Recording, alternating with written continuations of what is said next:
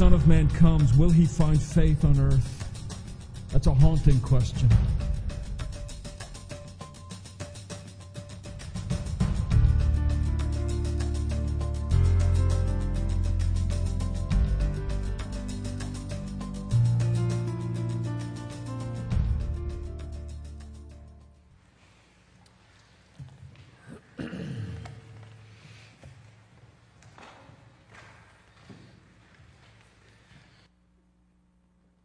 As a choir member sits down next to you, just sort of reach over, tap them on the arm, tell them thank you. Do you know how hard those anthems are to sing?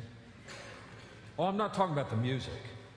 I mean, that's hard enough, and finding the notes, and that's hard enough. But do you know what it is like to sing His crown of thorns made me royalty? It's hard to sing with tears welling up in your eyes. Yeah. What great worship we've had already. I grew up in church. Most of you know that. I grew up in I was going to say a preacher's kid, a preacher's family, but Dad was actually a chaplain in the Navy, so he was either at the base chapel or deployed overseas or on board ship, and so a lot of the preaching that I heard was actually other people. It wasn't my father. And the churches I grew up in were not shaped by my dad's preaching per se. And so I just say that so that you can't blame him for what happened to me.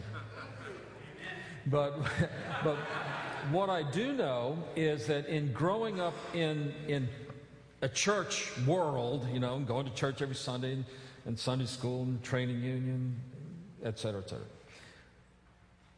You know, as a kid, you start to accumulate a lot of rules. In fact, you start to think this is the only thing they talk about at church. You just come to church and it's all about rules. And there are things that you shouldn't do. Don't do these things. For example, growing up in church, you know, I was taught, and I don't know if I was taught this, I absorbed this somehow, smoking was a sin. Now, this is back before it was cool to be anti-smoking. This is back when smoking was really cool and people were, you know, it was a rite of passage as a young boy to start smoking, you know, and all that. And but I just absorbed from my church upbringing, you know, smoking is a sin. Now, I don't want to get into the theology of smoking, but all I want to tell you is that's what was in my mind. There's this rule: you don't smoke. All right? Turns out to be a pretty good rule.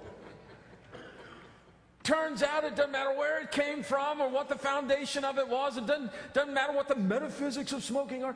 It turns out to be a really good rule. Whether smoking is a sin or not, I'll let you know, the theologians, let them debate all of that. But here's the deal: you wreck your body. Gets hard to breathe.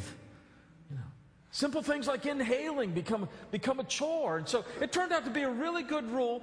And while I can look back on it and I can talk to you about childhood development and how children view morality and absorb ethics and this kind of thing and the other, the fact of the matter is I was blessed because I was told, hey, don't smoke. Now here's what happens is, as a kid, you get that message, but you don't think about why it's being given to you. All you know is that the big people are telling you, don't do it. And that's the way children absorb rules. It's just something we don't do because we're told not to do it. I mean, as a kid, you go up to your dad, or like, you know, if I went up to my father and I said, Dad, would you explain to me what this rule is about? Well, son, don't smoke. Well, don't you understand that it's a societal rite of passage and that it is somehow squelching my self-image? Son, don't smoke. Why? What's the next answer? Because I said so. And you know, that wasn't a bad motivation in the home I grew up in. You know? Yeah. And so as kids, we absorb these rules, and they come from an authority figure. We don't understand them. We don't know why. We're just doing them because Dad said so. And as a result of following the rules, you know, life actually turns out better. But then after a while, you collect so many rules, you're just spending all your time trying to obey the rules. Now, there's nothing wrong with rules. I mean, the Bible is filled with rules. There's at least 10 of them. And these are really good rules to live by. You know, things like don't take the Lord's name in vain. That's one of the rules I grew up with. You know, don't take the Lord's name in vain. And you know, that had to do with swearing and cussing and doing all those things that supposed made you look like a man or something. And no, you don't do it. Why don't we do it? Because I said so. And if that's not good enough, because the Bible says so. Just don't do it. It's not a bad rule. It's not a bad rule. By the way, it's amazing to me that, you know, people who do not believe in God probably use the name of God more than those of us who believe in Him. Oh my, etc., etc. And the sad thing is, Christians have adopted the world's casual attitude towards the name of God and have forgotten the holiness and the sanctity of God's name and how we should reverence the very name of God. It's not a bad rule to grow up with. But you know, there's at least 10 of these things. And whether you understand them or not, they're just really good rules to live by. And as children, we absorb these rules and we do these things, and we do them for one of two reasons. There are one of two reasons why children learn the rules, right? One is, if I know the rules and I keep the rules, I'm a good fella, and life goes better, and I'm a good person, and everybody will accept me. So that's one reason to learn all the rules, is so I can be a good person. The other reason to learn all the rules is so that I know how to push the buttons of the big people around here. Tell me the rule, and I'll figure out a way to break it. And then when you tell me I've broken the rule, I can cite maybe 3 or 4 other rules that come into play with this rule. I mean, talk about lawyers. There's nothing like a 9-year-old boy to look at the legal mind going on there. See, but as children, we get all these rules. Okay, so we grow up in these rules. Some of you grew up in churches that had rules that were burdensome. They weren't just really good rules to live by. They were weapons to beat you about the head with. They were instruments of warfare to attack your heart and to attack the sense of who you were. Some of you grew up in churches where there were so many rules, you felt like you were being just hammered on every side. And no matter what you did, there was a rule to tell you you were wrong. That's called legalism. That's called exalting the rules, the law, to an elevated status where it actually sort of displaces God. And now the rules are God, and don't break the rules. If you break the rules, you are a bad person, and we've got to punish you. And you grow up with that kind of sort of attack on your heart and on your soul, coming in the name of God, in the name of religion. And no wonder so many young people grow up and they decide, well, the church is all about rules. That's all it is. It's all about rules. I don't like rules. And so they rebel and they go off into the far country for a while until they understand what's really going on. But that kind of legalistic badgering with rules, it can be destructive to a child's heart and to a child's soul. So sometimes the rules aren't such a good thing. Even if they might have a modicum of justification, the rules themselves can be used as a weapon to attack children. So we grow up with the rules, and then we become rule-keeping people. And there's a few reasons why we become rule-keeping people. The first is, if I know the rules, then I can justify myself. I keep the rules, I'm a good person. Okay? I break this rule, yeah, but I kept all these rules, and so on balance, I'm a good person. Well, I break this rule all the time. Yeah, but I kind of keep all these rules, so I'm sort of a good person. And we use the rules that we learned in order to justify ourselves. Never quite works. Never quite works, because we're always sort of conscious in the back of our minds about of the fact that, first, the rules that I'm breaking are pretty bad. And the rules that I'm keeping, I don't like them, and if I could, I'd break them.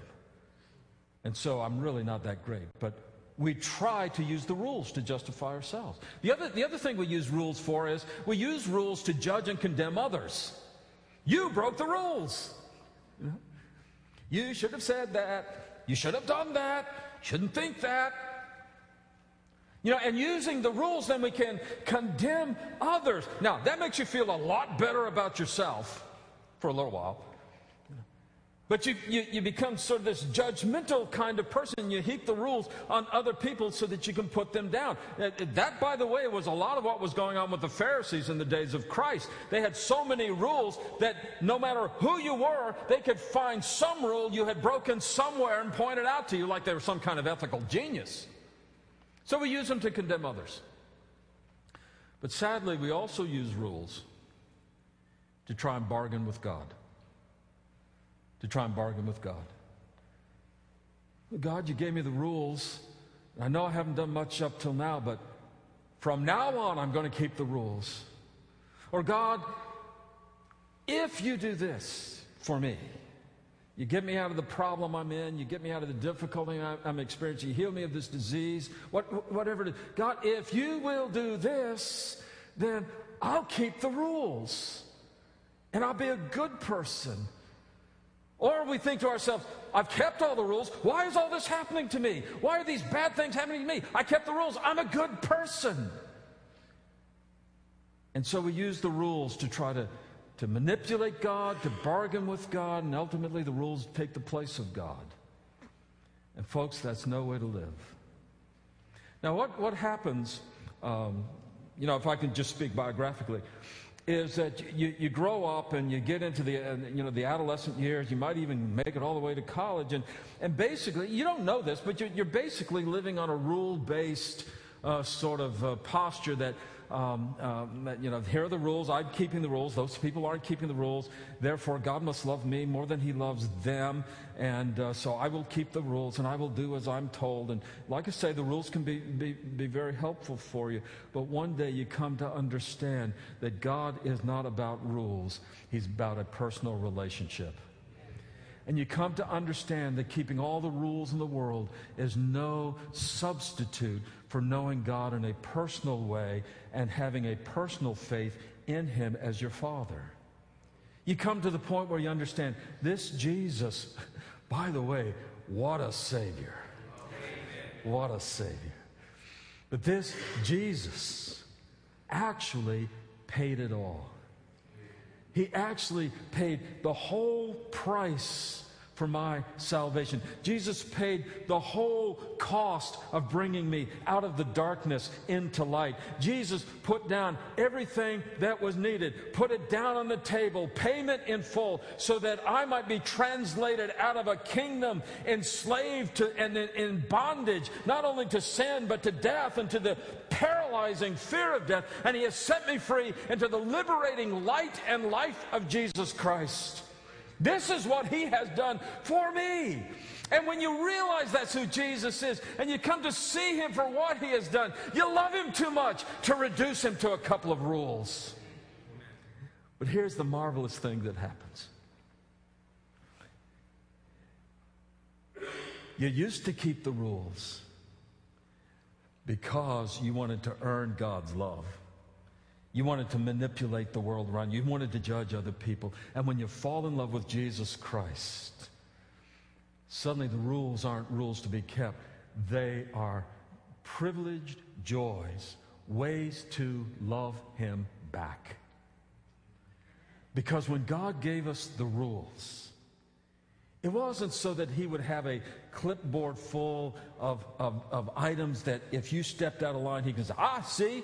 Right here, you broke rule number 2, subsection 3, paragraph 1, part A. You broke that one. He doesn't have a list like that. The reason He gave us the law, the reason God gave us the rules is so that we would see what the holiness of God means in human life.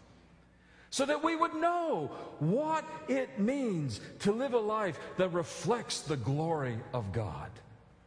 What it would mean for us to return in thanksgiving and praise, worship and adoration, to love Him back. The rules were given so that we might know how to love Him more. Not to earn His love, but because He has loved us already.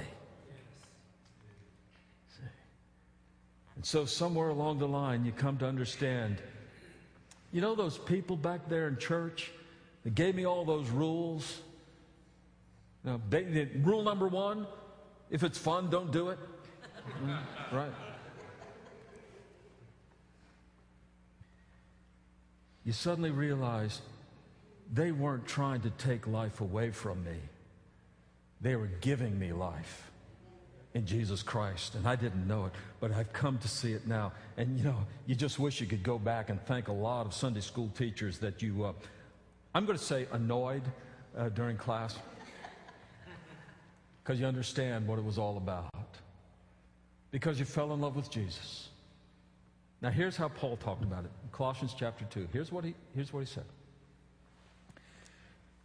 Therefore, by the way, you know, we've been talking about the supremacy of Christ. Chapter 1, Jesus is the image of the invisible God, the firstborn of creation, and the head of the body of the church.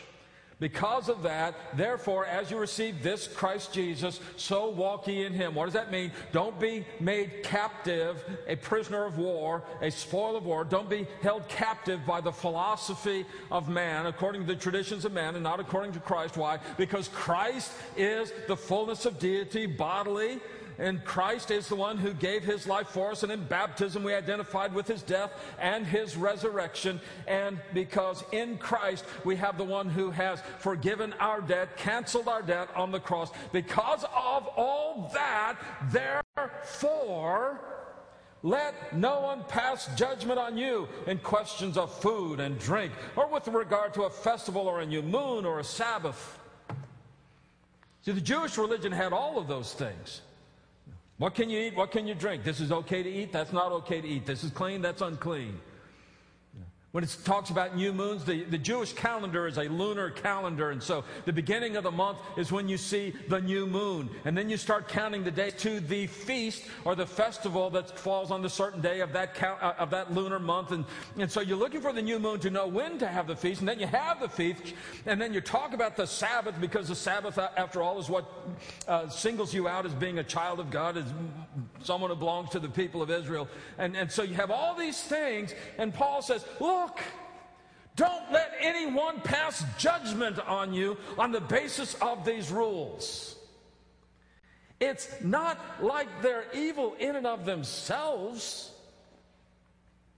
It's just when you start to look at them as the only thing that you miss the real thing, that you miss what really matters. Okay, let's read on. Oh, here it is. You know there's a vent there over there. These are a shadow of the things to come. See, in the Old Testament, you have the rules. You have 3 kinds of rules, basically. You have moral rules. You have, it's called the cultic law. It means you have laws with regard to how to worship. And then you have civil rules or laws, civil laws.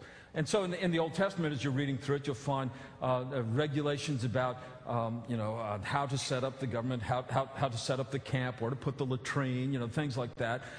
Look, folks, we're not bound by that. Why?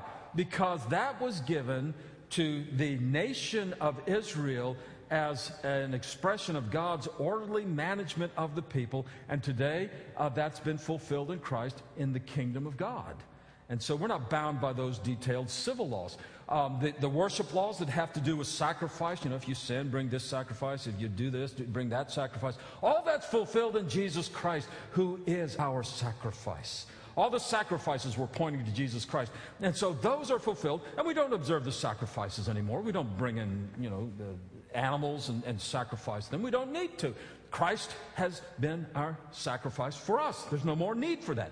But the moral law was to express who God is in the life of man. And so when there's a moral law in the Old Testament, we still observe that, because it too is fulfilled in Christ, who perfectly kept the moral law of God. You see this? Okay. But all of that was not the sum total. All of that was to point to Christ. And so the law, the rules, were the shadow.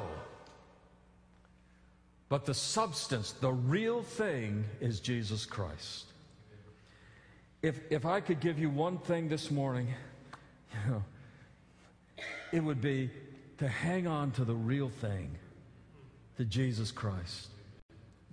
There's some good rules out there. In fact, Colossians is going to, start in chapter 3, we're going to get one rule after another, after another, after another. The Bible's full of those kinds of rules, but they all point to the real thing, and that is Jesus Christ.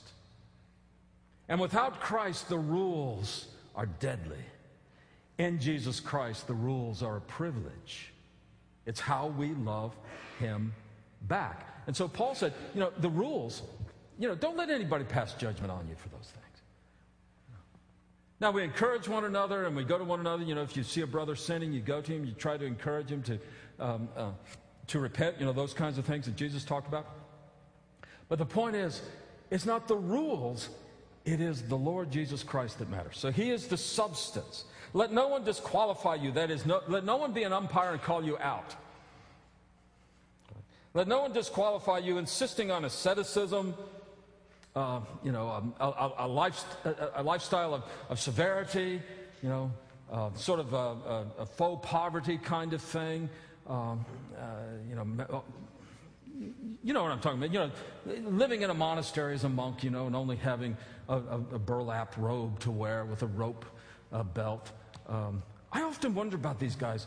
Do they look at one another and say, my burlap robe is more impoverished than your burlap robe? These things bother me. I mean, do the Amish look at one another and say, my dress is more dowdy than yours? My face is more plain than yours. That's right, sister. You be ugly. Huh? Don't do that. Here's a rule to live by. Don't do that. Don't call anybody that. He says, but don't let anyone disqualify you. Insisting on asceticism, sort of just the outward trappings of spirituality and those kinds of things. And the worship of angels.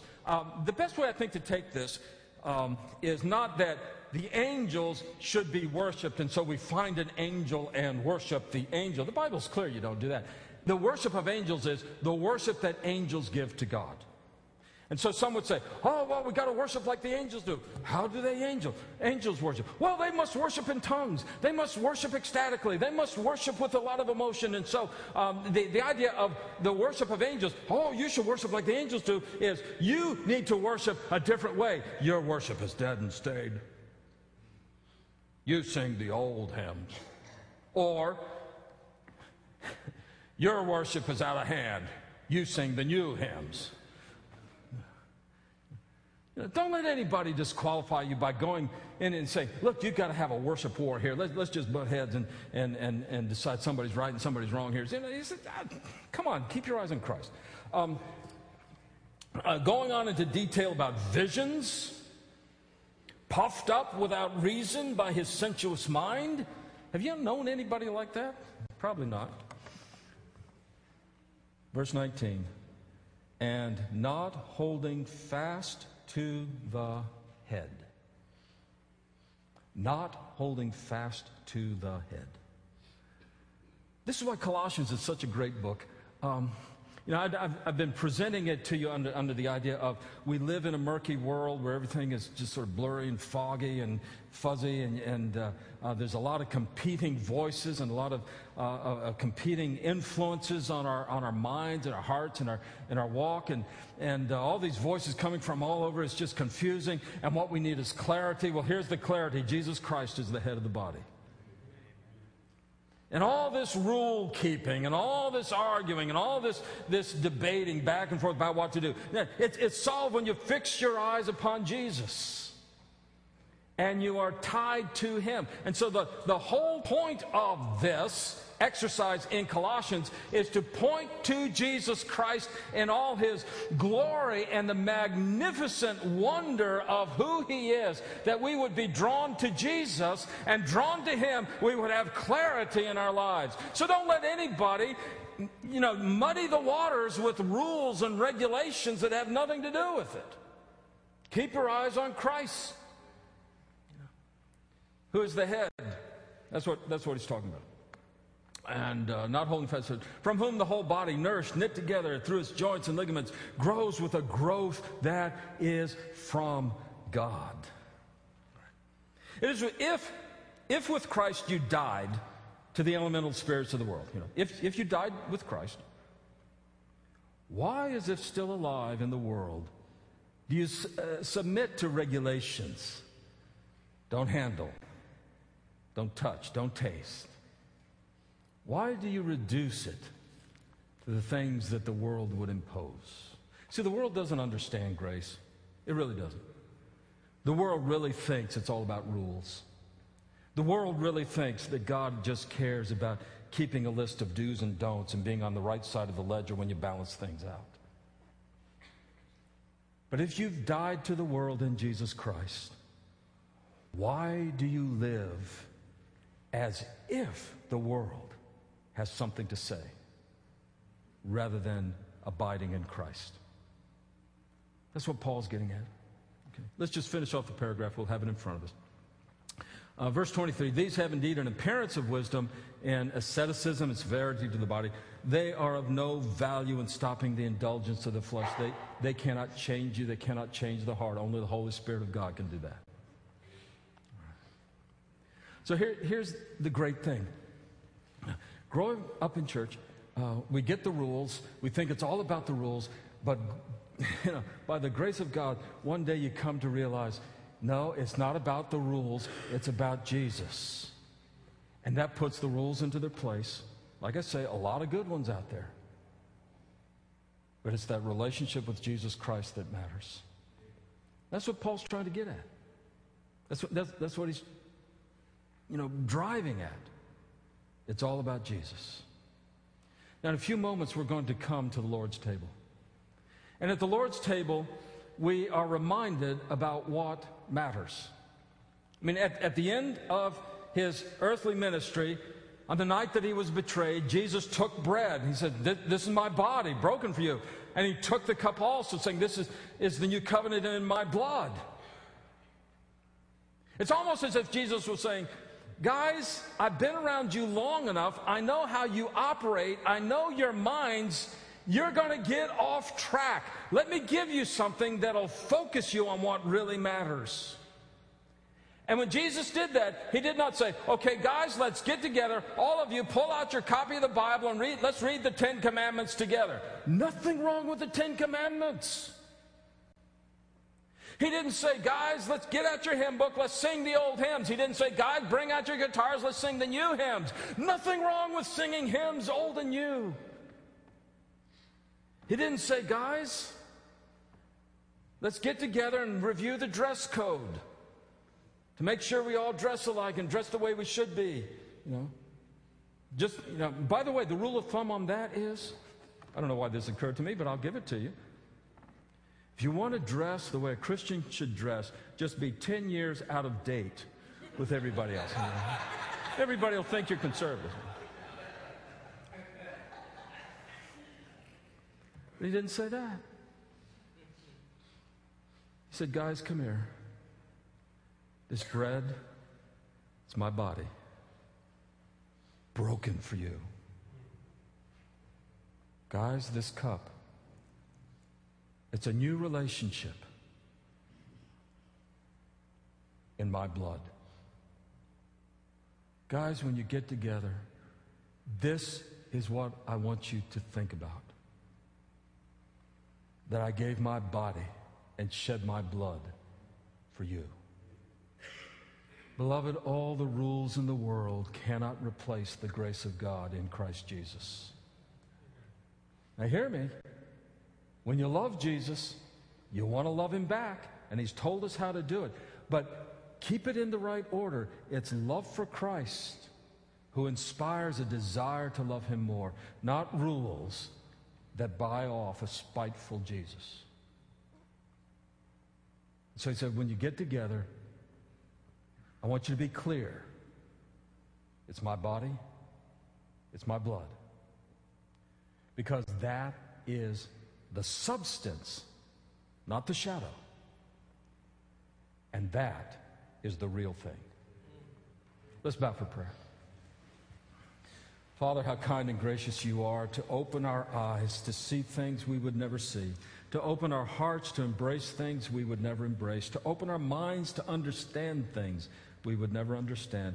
How kind and gracious you are to bring us to the foot of the cross and show us Jesus. Father, I pray your Holy Spirit would work in the heart of that person who does not know him this morning. That your Holy Spirit would bring about a conviction of sin and a change, a conversion of heart, and bring about a confession of lips. But Father, for the brother and sister in Christ, I pray for that liberating outpouring of your grace, that our whole lives would be spent loving Jesus more and more. I ask it in his name. Amen.